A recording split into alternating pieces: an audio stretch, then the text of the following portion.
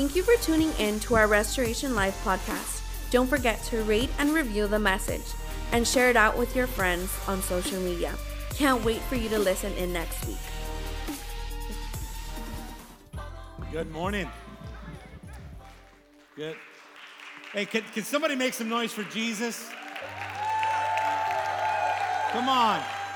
Come on, if you really, really love Jesus, make some noise this morning. Well, good morning. It's good to have everybody here with us today and watching us online. We're so blessed that you're here with us. We know that one of our couples, Donnell and Ashley, are in the Carolinas already. And man, we know that they've had a pretty cool road trip, and so we're praying for you. If you're watching online this morning, we miss you guys already.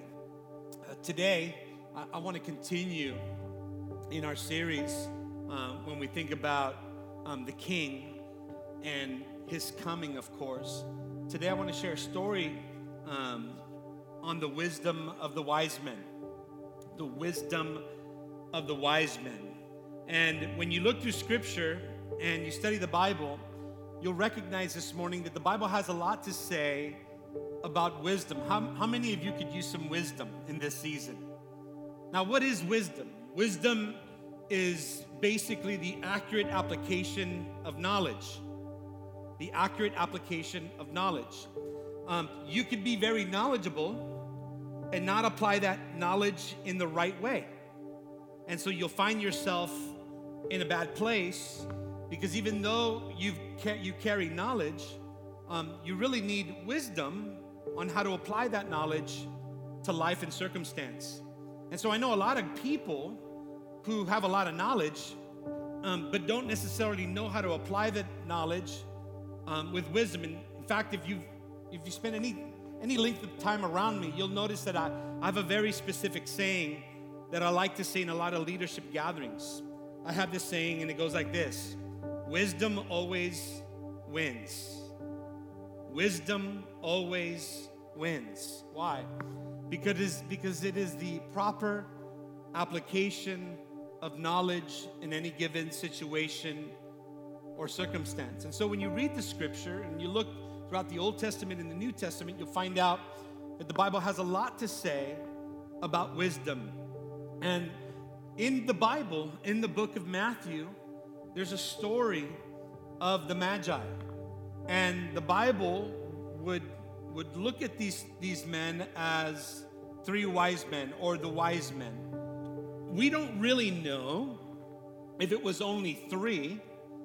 We give them that number because of the gold, the frankincense, and the myrrh that they bring to Jesus to honor the coming of this king. But when you look at Scripture, it's interesting when you study out wisdom. In fact, Proverbs chapter 1, verse 7 says that the fear of the Lord is the beginning of knowledge, and fools despise wisdom and instruction. In Proverbs chapter 9, verse 10, the Bible says that the fear of the Lord is the beginning of wisdom, and knowledge of the Holy One is understanding. Now, it's interesting, because when you think about that word fear, it doesn't necessarily mean to be scared of God as much as it means to not want to be out of God's will or purpose for your life. It's not like they're saying that you have to be scared of God to carry wisdom.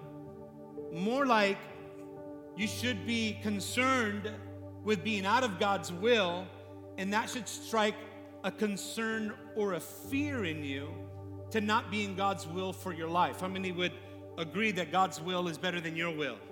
In fact, Jesus said, "Not my will be done, but your will be done on earth as it is in heaven." Here's some of the other things that God says about using godly wisdom. In fact, did you know that godly wisdom will protect you? In Proverbs chapter 4, verse 5 through 9, the Bible said, "Get wisdom, get understanding. Do not forget my words or turn away from them. Do not forsake wisdom, and she will protect you."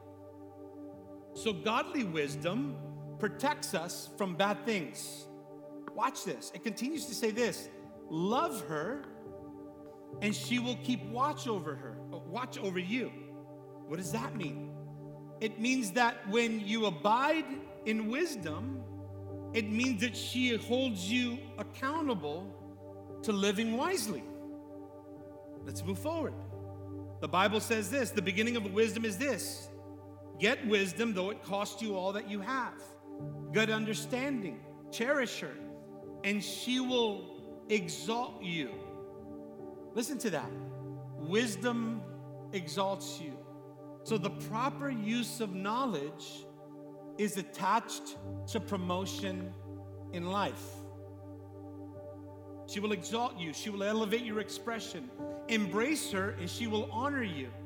She will give you a garland to grace your head and to present you with a glorious crown. There's